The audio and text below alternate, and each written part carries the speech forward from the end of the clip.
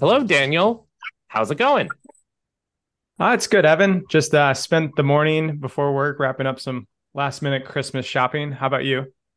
Oh, I probably do need to do that. My dad has sent me his list for my mobs. I've spent the morning on client calls, and running the morning school drop off. So it's been fun. All right. Well, we're running a little behind schedule today due to me. So we're gonna jump right in. Daniel, want to take us over to our hot topics today?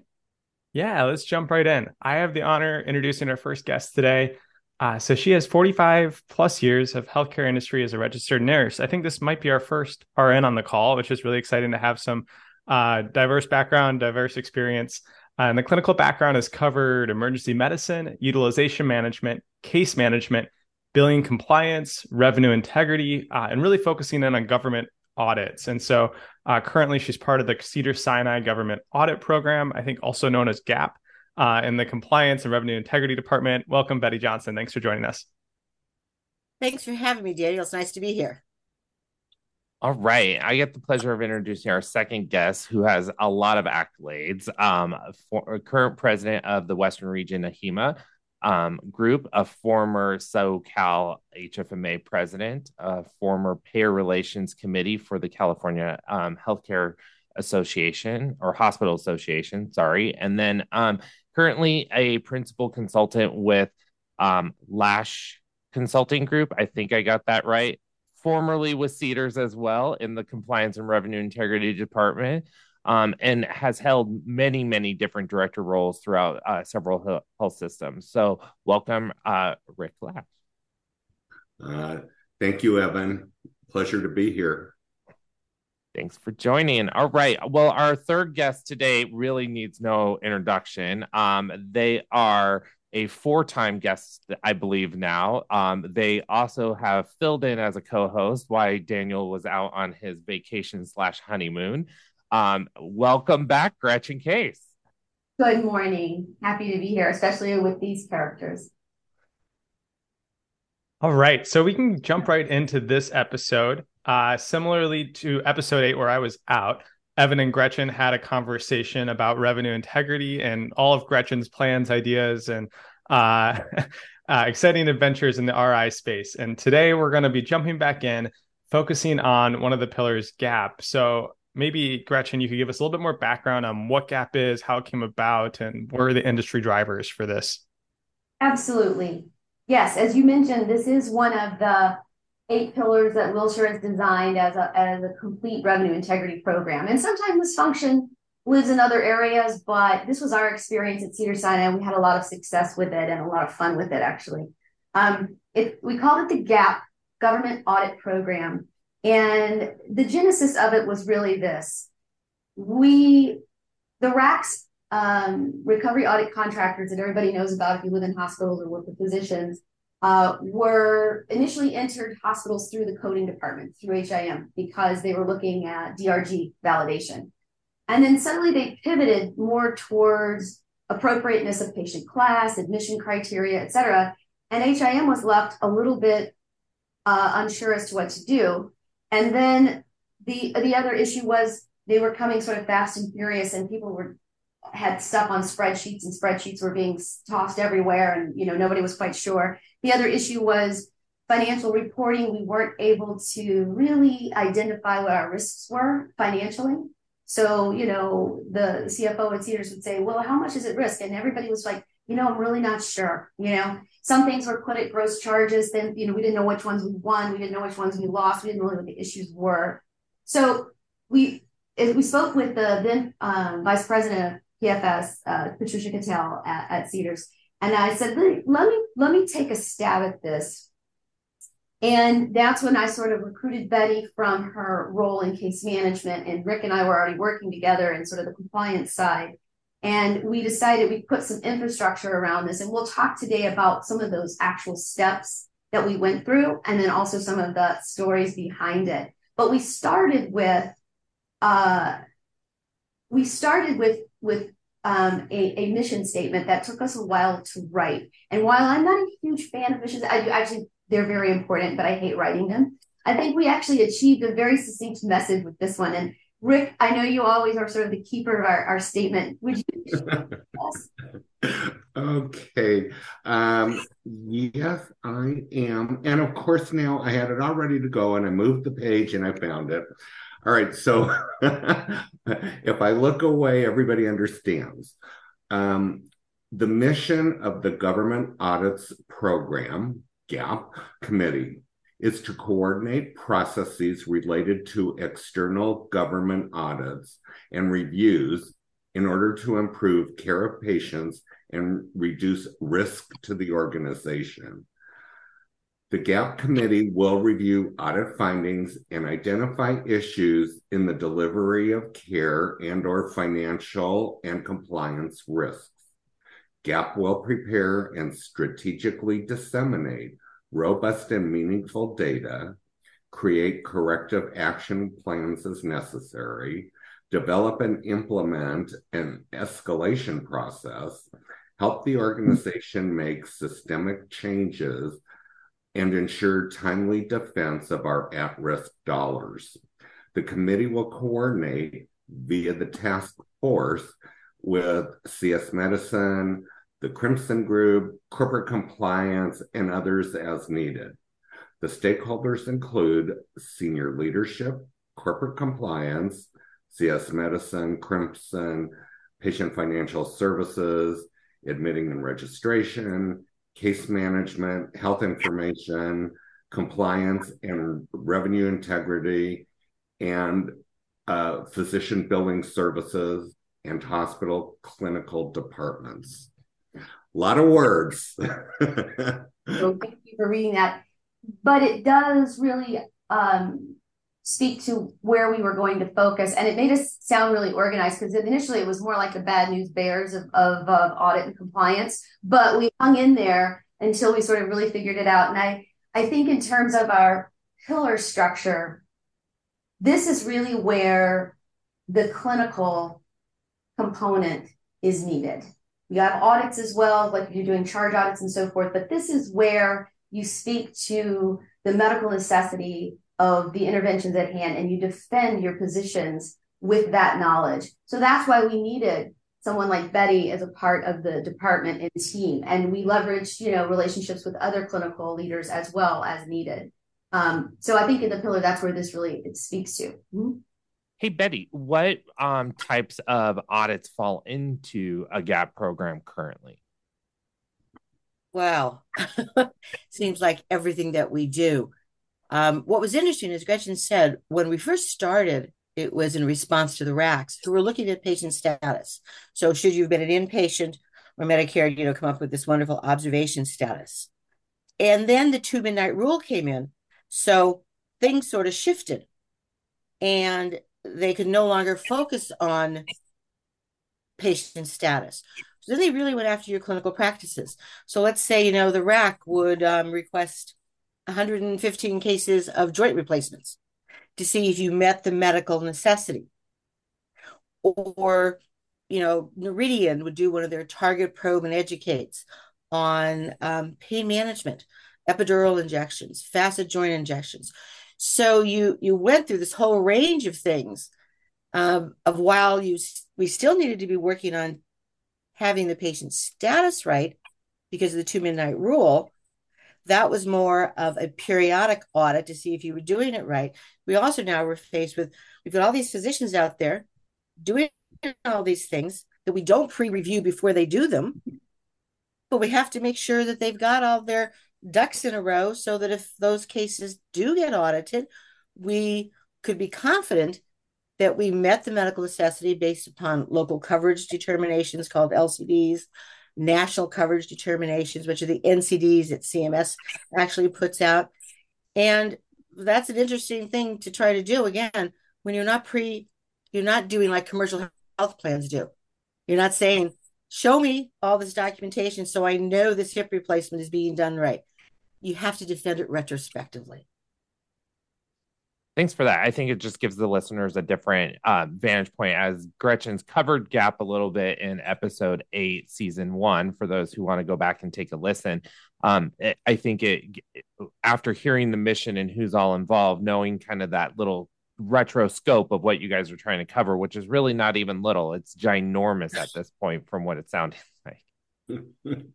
It's funny you say that. So we also, Betty, you reminded me, we also included all government audits. What we found was there was inconsistency with the responses to external agencies, both in content, quality, et cetera, and timeliness. So we would often see denials due to lack of response and so forth. And we felt like that was something was inexcusable. We weren't going to continue to let that happen. We also found that requests and things came in through different ports into the organization. Some went to PFS, some went to the CFO, some went to HIM, so forth. So we said, here are all the audit entities, Max, Rex, ZPICS, OIG, all of it.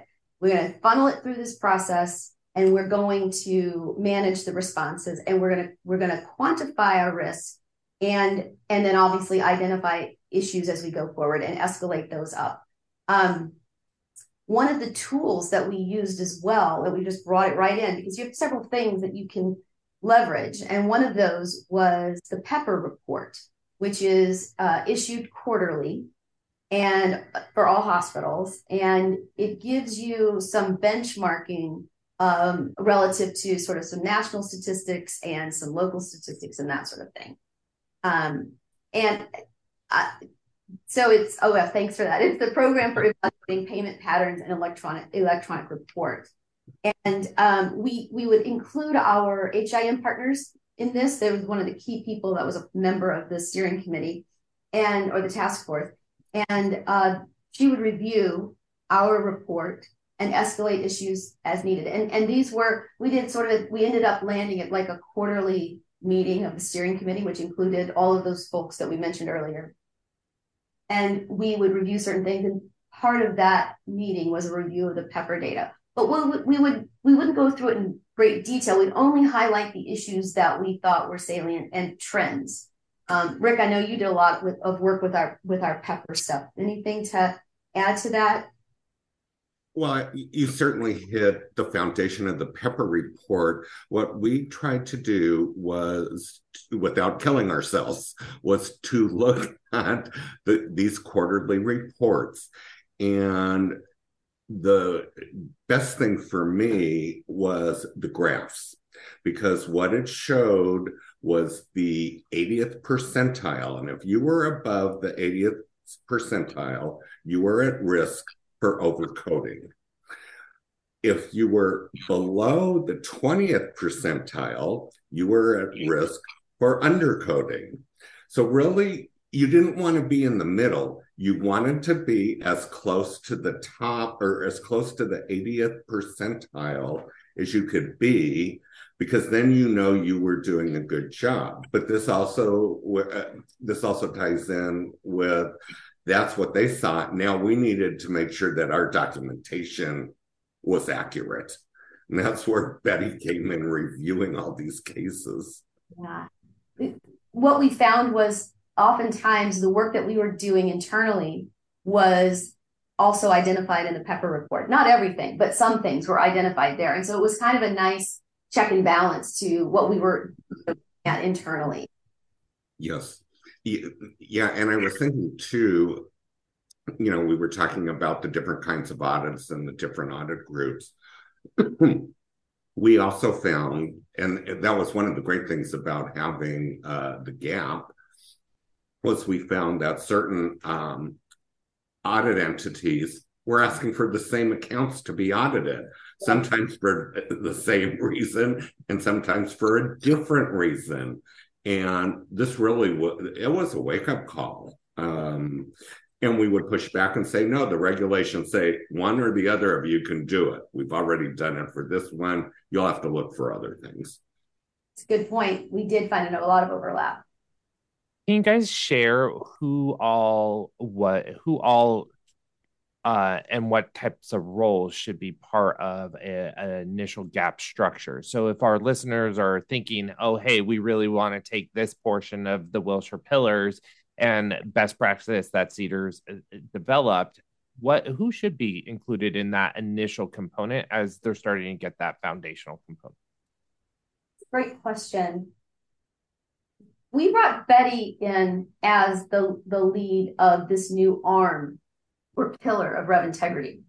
So I think you really want somebody with the clinical background to be sort of in charge, because again, this is where the clinical becomes financial. So we always laugh that Betty taught me some of the clinical side, I taught her the billing side, and so we could met in the middle. But I think that is key. We had other members as well. Betty, I know you're going to say something. No, I was just going to say that Gretchen said it's that getting the clinical person then also can help other clinicians understand that, yes, while we're talking about billing compliance in a sense, that is based upon the clinical decisions. They're clinical decisions that you're making. And of course, the problem is you always hear clinicians say, I don't care about the bill. I just want to take care of patients. And probably when I came to Gretchen, I sort of had the same theory. As I always say, I went to the dark side, and I spoke Clin and you spoke Finn, and that doesn't work. And that's what you have to overcome. And I think best that a clinical person talk to clinicians about that. Yeah. Once they get an understanding of the financial side, which Gretchen was patient with me. But again, I think that's very important to be able to have a clinical person, because you're going to get a lot of pushback from clinicians that say, I don't want to hear about the bill. I don't want to understand that. Yep. And they have to. Do you think that it's important to have somebody with a coding background as part of the team as well? I just, I know, not being a coder, I keep telling Gretchen I need to go do this test that sits over here so I can be a coder. That's important, because I know, like, from being a former, revenue cycle director, I got pushback all the time from my coding team saying, well, you're not a coder, so you shouldn't be leading us and shouldn't be guiding us. It's the same conversation that a lot of clinicians have, is if you don't have a clinical title behind your name, you shouldn't be providing advice. So I just wonder if that's the same type of pushback that the team maybe received from, because even coding to nursing and nursing and coding to physicians, sometimes I've seen those internal struggles amongst teams. So just trying to think about how you guys well-rounded out your program, and how, Gretchen helped me round out my former programs as well, as we developed some of that auditing component. Coding was integral to it, but it might not be for another organization. Just want to get your thoughts. It's a great question, Evan, and I think that I understand it completely. We were lean and mean, so we put the gap in place with the minimal amount of infrastructure that we needed to pull it off. So we had the manager. I was involved, obviously, with one of the pillars. Rick was very talk about some of the gap analyses that we did and why we did it that way. And then we had a clerical person involved who managed our database, which we also implemented. We had several other former nurse case manager, what did we end up calling, denial management coordinators, something like that. Yeah. So again, the people that could defend us in writing clinically with our clinical denials. So it wasn't a huge team, but where we leveraged the relationships was on the task force. So we had Colleen Stalvey, who is sort of a coding guru at Cedars-Sinai. She's now, I believe, associate director of coding at Cedars, and she would do the Pepper review, and that's how we pulled in the coding component. And then when trends would arise, like Betty was talking about knee arthroscopy or knee surgery or whatever, if there were particular CPT codes that they were picking on, which happened a lot with the probes, and we're looking at this infusion code here, we're looking at whatever, we would definitely pull in coding expertise as needed, which we also had under the compliance, the CRI umbrella. So we could leverage that. But that's why that task force had to have a member from HIM as an integral component of that. But we just leveraged it. So we didn't have to bring a coder onto this actual team in terms of hiring it as an FTE. That lived elsewhere in the organization. It was manageable as a part of their regular workflow. So we definitely tried to keep it lean. We didn't want to create sort of like a big administrative beast, but we did want to be able to structure it more, which we did. And the other thing that we did that Rick was integral to was we decided to sort of gap ourselves, is what we called it. Developed something called gap analyses. And instead of recreating the wheel, we just said, let's just do what the OIG does. When they do an audit, they talked about the structure, the methodology, the scope, the intent, what you're looking at. And then we did the same thing. And we would report these analyses out to the steering committee, as well as up to the compliance committee or the corporate integrity committee. Some of these were actually taken to the board at times as needed. So we were doing all that legwork in the background. And we did this, we started in 2011. Yes. Time. And by the 2019, the DOJ came out, with a very big statement around, and it's actually an incredible piece to read about when they're looking at an organization. The OIG has done an audit. There have been some findings. There's going to be a CIA, a corporate integrity agreement. What do they look at in terms of either finding penalties or what their expectation will be for corrective action? They said that they take into account exactly the types of things that we were doing with GAP. Self-auditing. Are there people involved that this is their job? Is there annual reporting? Is there quarterly reporting? What kind of things are they looking at? And we sort of ended up taking over a lot of almost like an internal audit function for the revenue cycle risks. So that was nice. That came out about 8 years after we started, but it validated sort of what we were doing. Rick, do you want to talk a little about the gap analyses and how? Hey, before we Sure. actually head that realm, I have to take us out to a break. So we will be right back, and Rick will lead in with that. Claim Capital is a team of ex-Epic staff focused on preventing denials. Instead of showing what was denied, which is the standard for other solutions available today, Claim Capital pinpoints why claims are denied. By training machine learning models on an organization's claim and remittance data, Claim Capital can identify the causes of denials and recommend changes in EHR build or workflows to prevent them from happening in the future. With a completely HIPAA-compliant infrastructure, no software implementations, and a zero-risk pricing structure, organizations can quickly and safely recover lost revenue. Vine Medical serves a growing base of more than 800 active hospitals and health systems nationwide. Their best practices are hardwired through technology solutions, proven to help hospitals achieve sustainable top performance. Their well-published results include improving financial performance, physician and staff alignment, patient experience, compliance, and patient safety and quality measures. Learn more at vinemedical.com. That's VYNE medical.com. And we're back. All right. So we're back to go into our debate section, also known as our hot industry trends section. So here we'll discuss industry trends, out-of-the-box ideas, or other topics that get you thinking. Okay. So Gretchen was mentioning that beginning back in November of 2011, we started to do analyses. And the analyses were the result of the reviews that we conducted. And what we did was we had a very structured format for the gap. As was mentioned, we stated the purpose of it. We stated what the statement of risk was. We talked about the scope.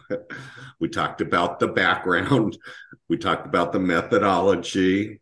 We talked about the documents reviewed. Then the next section was assessment and findings. And that was the critical part, because without it, you can't make recommendations, nor can you determine what your next steps are. One of the things that I would like to share with everybody is that when we talk about these gap analysis, and I'm going to give some examples of it, over the years, we did well over 100 gap analyses.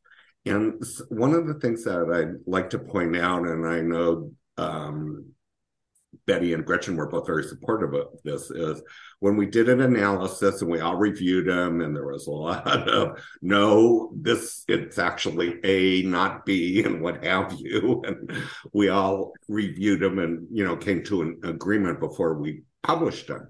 But if we found that we weren't where we needed to be as an organization, we would determine how quickly we would do a follow-up gap analysis. And on some of them, we did them for years because we just never really got to where we wanted, and it wasn't anything we were going to let go.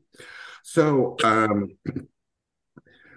the other thing that I wanted to just reiterate, and Betty and Gretchen have mentioned this, is that the gap analyses were kind of based on things we knew internally, was based on Pepper report analyses, concerns that may have been raised by the revenue cycle or revenue integrity, ancillary areas could have been raised by the MAC, RAP, and all our other friendly government audit groups.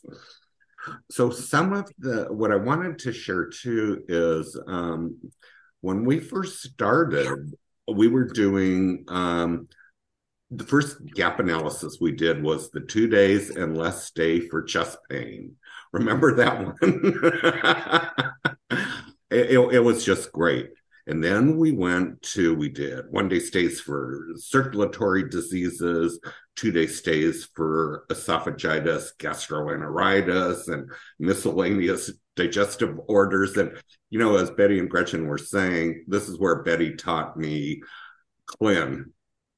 I learned how to speak clinical, and I understand what these things were. We then went on to do when the 2 midnight rule came into being, and I know this was critical for Gretchen. She said, "We have to know: are we doing it correctly? Is it working?" We had estimated, or someone in finance had estimated what the financial impact would be to the organization overall. And like most hospitals, it wasn't favorable. And I'm not going to go into the exact numbers, but we did an audit. We generated reports. We came within $300,000 of supporting a large number. And that was probably one of the most fun audits at all. We kind of went crazy figuring out formulas. But, we also talked about cardiac defibrillators and post-acute care transfers. I know Betty, thankfully, with her background, helped us deal with a lot of cardiac issues. And cardiac defibrillators and heart caths.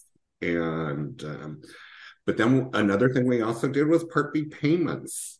I could go on and on and on, but I think I'm just going to stop right there because I can talk about this for hours. What Daniel and I, we talk on the side during these as well. We'd love to hear some of your guys' stories and what were some of the positive outcomes that have come from it. You guys did a great job covering structure and overview and what's in scope, but we'd love to have our listeners actually hear the success that you guys have been able to achieve at Cedars. And then I know, Rick, in your new role, and Gretchen now back full time with us, you've been implementing GAP and taking your knowledge from that elsewhere. So we would love to hear how it's come to have some positive results. And I would love to add on to that. If there's an early story versus a later story, just to hear the trend over time. I'm an implementer, so I'm putting my implementer hat on, and I'm like, oh my goodness, how could we implement this in a successful way? And knowing how it's going to progress over time, it'd be really interesting just to hear the beginning and then how it's really developed over later stage. One thing I wanted to finish on Rick's discussion around the gap analyses, which was great. I think the other thing is we developed a schedule of audits. And so some of them were evergreen. So we knew this was going to be a hot topic for the OIG and Medicare in general, like vent management over 96 hours. These are things that lead to additional payments and so forth, discharge disposition. We did those as evergreens. We did them at least once a year, if not twice. We took very seriously the overpayment and refund process. We had to validate that refunds were processed within 60 days of findings. So again, we structured these things. We put these out. Some were evergreen. Some were issue specific. If we felt, as you noted, there was a risk to the organization, something specific to us. But oftentimes we just kept them going because they were evergreen and we were doing the review internally. The other key thing about gap analyses, if you gap yourself and you find an issue, make sure you document the refund of whatever you've done, because it's very important that you don't just identify, but that you correct what you found. So I just kind of wanted to make sure I mentioned that. We have so many funny stories from our experiences. Betty, do you have any off the top of your head you wanted to share? Well, we've had so much success in things that I think we're all really proud of. But as Gretchen said, some of the strange things that you see, we had an patient who was receiving chemotherapy, and she had 8 encounters, all of which were denied. We appealed all of them, and keep in mind, same person, same disease, same care process, 8 denials, appealed all of them. 4 got reversed and 4 didn't. And I'm sort of like, well, wait a minute. They're all the exact same thing. So we took them to the ALJ. And the ALJ sort of kept saying, wait a minute. You're telling me this is the same patient and it's the same disease and she got the same drug. Yep. And he was sort of like, I don't understand. It's like, join the club. We don't either. And they all got reversed.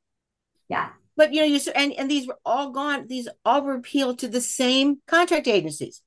They went to Noridian, they went to Maximus, or I think at that time I forget who our QIC was. Yeah.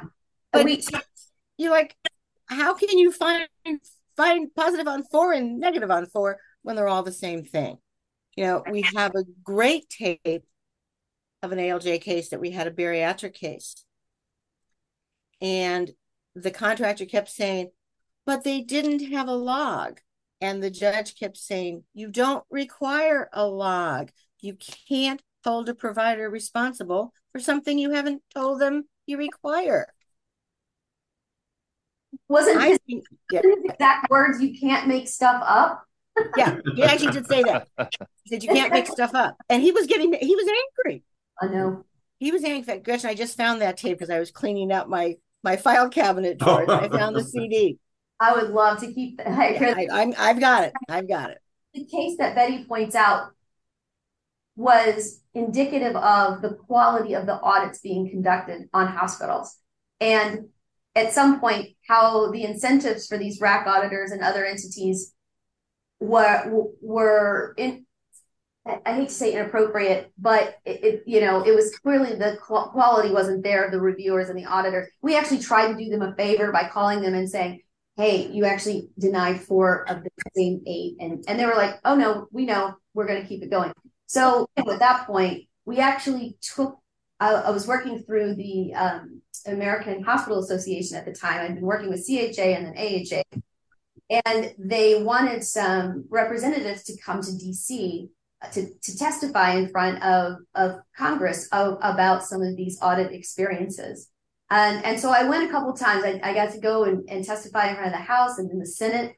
And we brought forward this example often as a representation of the challenges hospitals were faced with. We had to defend this. We were obviously victorious in this particular case with these additional 4 cases that were denied. But the cost to defend the money that we had already been paid from maybe 5 years ago was egregious, and it was ridiculous. And we could exemplify that. And I would put a little asterisk by this. Obviously, we're very passionate about this, but we are not saying that hospitals, organizations, providers, et cetera, we're not above audit. We're not above review. No one's saying that. We're just requesting some reform into the process that makes it more meaningful for all of us.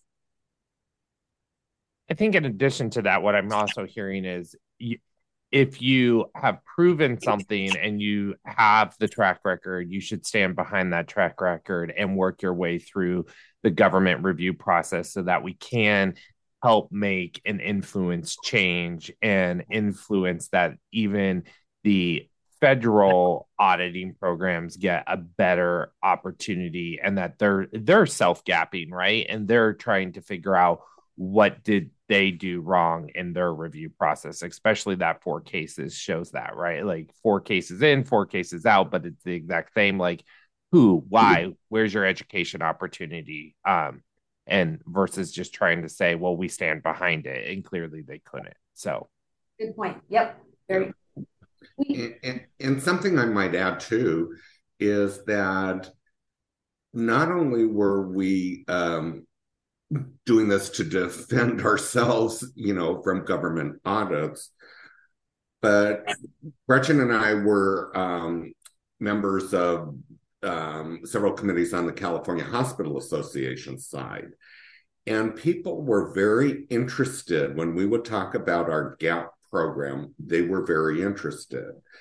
And as a result of that, I know I was invited to speak twice, once at an HFMA meeting, and the other one, Betty and I went to an AHAM meeting so we could talk about the GAP, because we thought this was the right thing to do. We worked and we cried, we laughed, we wanted to knock each other in the head at times, but it worked. So when Gretchen talked about being very passionate, we put so much effort into this. We were very passionate about it, but we wanted to share what we learned, with the healthcare community.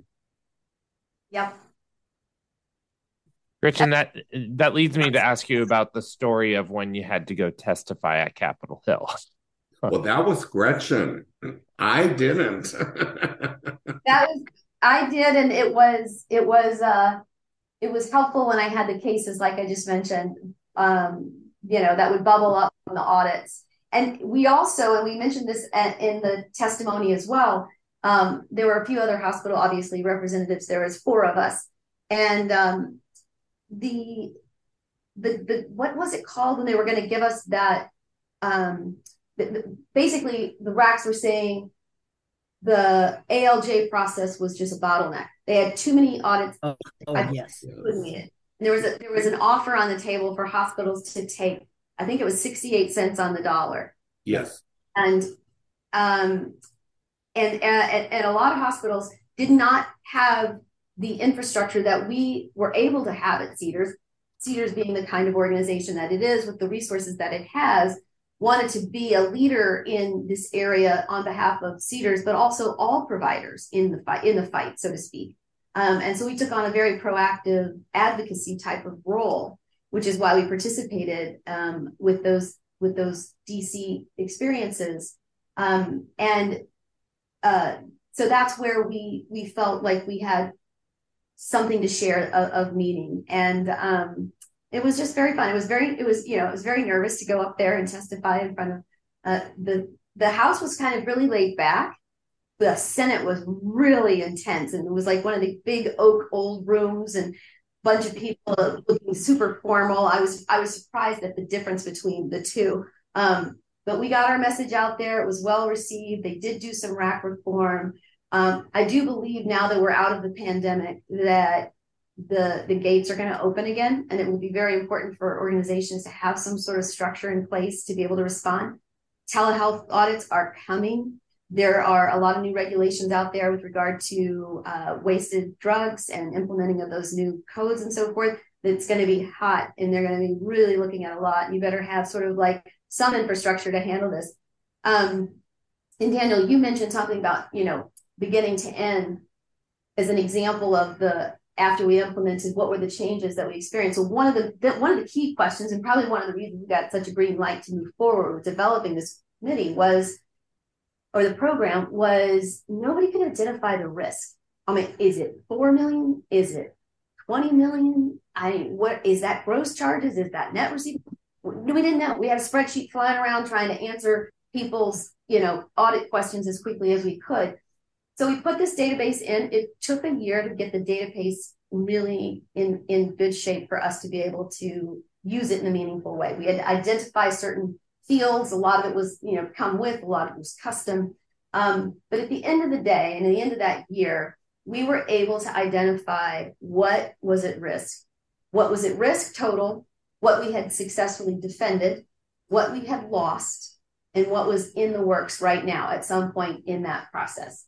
And that proved to be super meaningful to the organization. We understood what our risks were, and we also could show the results and the impact of having a program like this. We didn't have denials for lack of responses anymore. We were able to tell the RAC auditors and CMS when they wanted to give us 68 cents on the dollar, no thanks, we're good. We pretty much get a 99 cents on the dollar when we defend ourselves all the way through, and we also get interest. So we're going to hold back. We were not one of the hospitals that went for that agreement. And again, because of Cedar's position and what they have always wanted to be in terms of a partner with other providers and providing leadership and advocacy. So that was very meaningful. As a matter of fact, the data that we had became so helpful. It even served the function of being able to identify the financial risk at the end for our external auditors. They would look at that number. They felt that was robust. They kicked the tires with the database. They said, yep, this is solid. So we were able to answer that piece for the organization as well. Maybe one other question I have is I've been doing a lot of OIG, ALJ, all these different acronyms, and a lot of it's federally based. I know that it's an overwhelming amount of federal governments. Is there also a state aspect that you all deal with and having to navigate through that got included in this program? It's more regional with the MACs, the Medicare audit contractors. So before that, you used to have different entities that did professional and technical or hospital. They brought them together years ago, and now they're called MACs. They do both. Those entities are regional, and the issues can differ by MACs, which is something that is a little annoying to hospitals because we prefer the national coverage decisions versus the local coverage decisions because that becomes a real gray area. And I will say this, one of the amazing things about Betty was in this role was her ability to form relationships, meaningful relationships with these external auditors and entities. Everybody was trying to do the right thing and in the most efficient way possible. The MACs didn't want to audit us for things that weren't meaningful, that weren't really at risk to the fund. And so we worked together many times to collaborate and we helped them understand our issues and what we were saying, what we were finding, and vice versa. And that ended up being an unexpected win of the program. And I think it's the program, but I also think it's very much Betty. So, you have to have a Betty. If you have a Betty, then you're really in good shape. But yeah, then the state level is the Medicaid issue or the Medi-Cal. And there were some audits relative to Medi-Cal, but the lion's share, I'd say, was Medicare. And eventually this group, the team that Betty put together, these nurse auditors and case managers, ultimately were able to take over high-level commercial denials as well. Because again, the expertise, that clinical expertise, is what was needed in both areas. So we were able to do the government audits, and then we were also able to help and defend the commercial audits, which was huge. Perfect. Thanks for sharing. We're going to, on that note, take a quick break, and we'll be right back. There are thousands of medical offices and facilities across America, each navigating through changing regulations and reimbursement models while striving for positive patient experiences and outcomes. A common element in each of these facilities is patient access, the front line of both the revenue cycle and the patient experience. Though diverse in facility size and geography, patient access professionals unite around a common purpose, enhancing the overall patient experience to increase patient satisfaction and outcomes. Through it all, one organization is there to educate, connect, inform, and pave the way toward the future of patient access. The National Association of Healthcare Access Management recognizes the changing role of patient access professionals and their increased importance. And welcome back. All right. So normally we jump into the Wilshire Lab where we answer questions from you all, our listeners. But today we're going to have some fun and do a rain check on the Wilshire Lab, just for everyone here. And I'll start with Betty. Just any final thoughts on our conversation today and what's on your mind as we wrap up today's call? Oh, actually, just a great pleasure in hearing everything that's been said, because I think that again, I came over to compliance and revenue integrity with absolutely no knowledge about the financial side, really nothing about government audits other than Gretchen said to me, I've got 250 rack audits, will you work them for me? Um, and and I think we put together not only a very good team, but as Gretchen said, we also were able to build relationships with these outside entities. And I'm frequently on calls with people saying, oh yeah, the Mac's so horrible and this is so horrible. And I'm always going, oh wow, no, they're not. And we built relationships that we both, you know, said to each other, we're here for the same purpose. And that is to not only stay within the regulations, but also to provide the best patient care and the best outcomes for our patients. And we can work together to do this. Noridian finally started doing outreach to providers to get their opinion on what could we do better? How could we do it better? Where are the things that get in your way? Maximus, who's our QIC, put in an electronic submission process for your second level appeals, and they reached out to us to be their test site for it because of the relationship we have built. And I think that what's so important is not only for a provider to have this structure, but for part of that group, whatever you want to call it, to see the importance in developing these relationships, and how if you stand behind what you believe and take it through the proper channels, how you can impact things not only for your organization, but for across organizations across the country, given that our MACs are over areas that involve all sorts of states. We got an LCD changed to cover something that not only impacted our patients, but impact all patients with that disease. And I think that's what is so wonderful about doing something like this. And I think that hopefully is what came out from everything that we all had to say. Rick, any thoughts from you? Oh yeah, I just think that the process that we put together was phenomenal. Took us a while to get there. It wasn't always easy, but you know what? In the end, it was worth it, and we built some really great relationships, as Betty was pointing out, internally and externally. Because what we learned is that even within Cedars-Sinai, people wanted to do things right. They may not have known they weren't until we let them know. And then one of the things we would do is we would help them develop a corrective action plan. And we'd roll up our sleeves and get in there with them and meet with them. And so we were able to overcome some of these things. So I just think it's such a great process. And, it's something that any audit company coming into Cedars, at the time we were out there, we had all the documentation. Oh, did we do an analysis on this? Oh, yeah, here it is. How many copies would you like? Yeah. But yeah, I just think it was phenomenal. And I personally learned a lot. I think I would just end it by saying it was very meaningful work, like you're saying, Rick, and meaningful across multiple entities. And it was fun to see change. It was fun to get organized. It was a great use of people's talents and skill sets as well. And I think we sort of set the standard for this type of review. And it's been very fun for me to sort of speak with other organizations about this through my role at Wilshire and sort of help them devise things in this area as well. We just really had the A team with Betty and Rick at Cedars and others on our task force. And, very, very positive experience all the way around.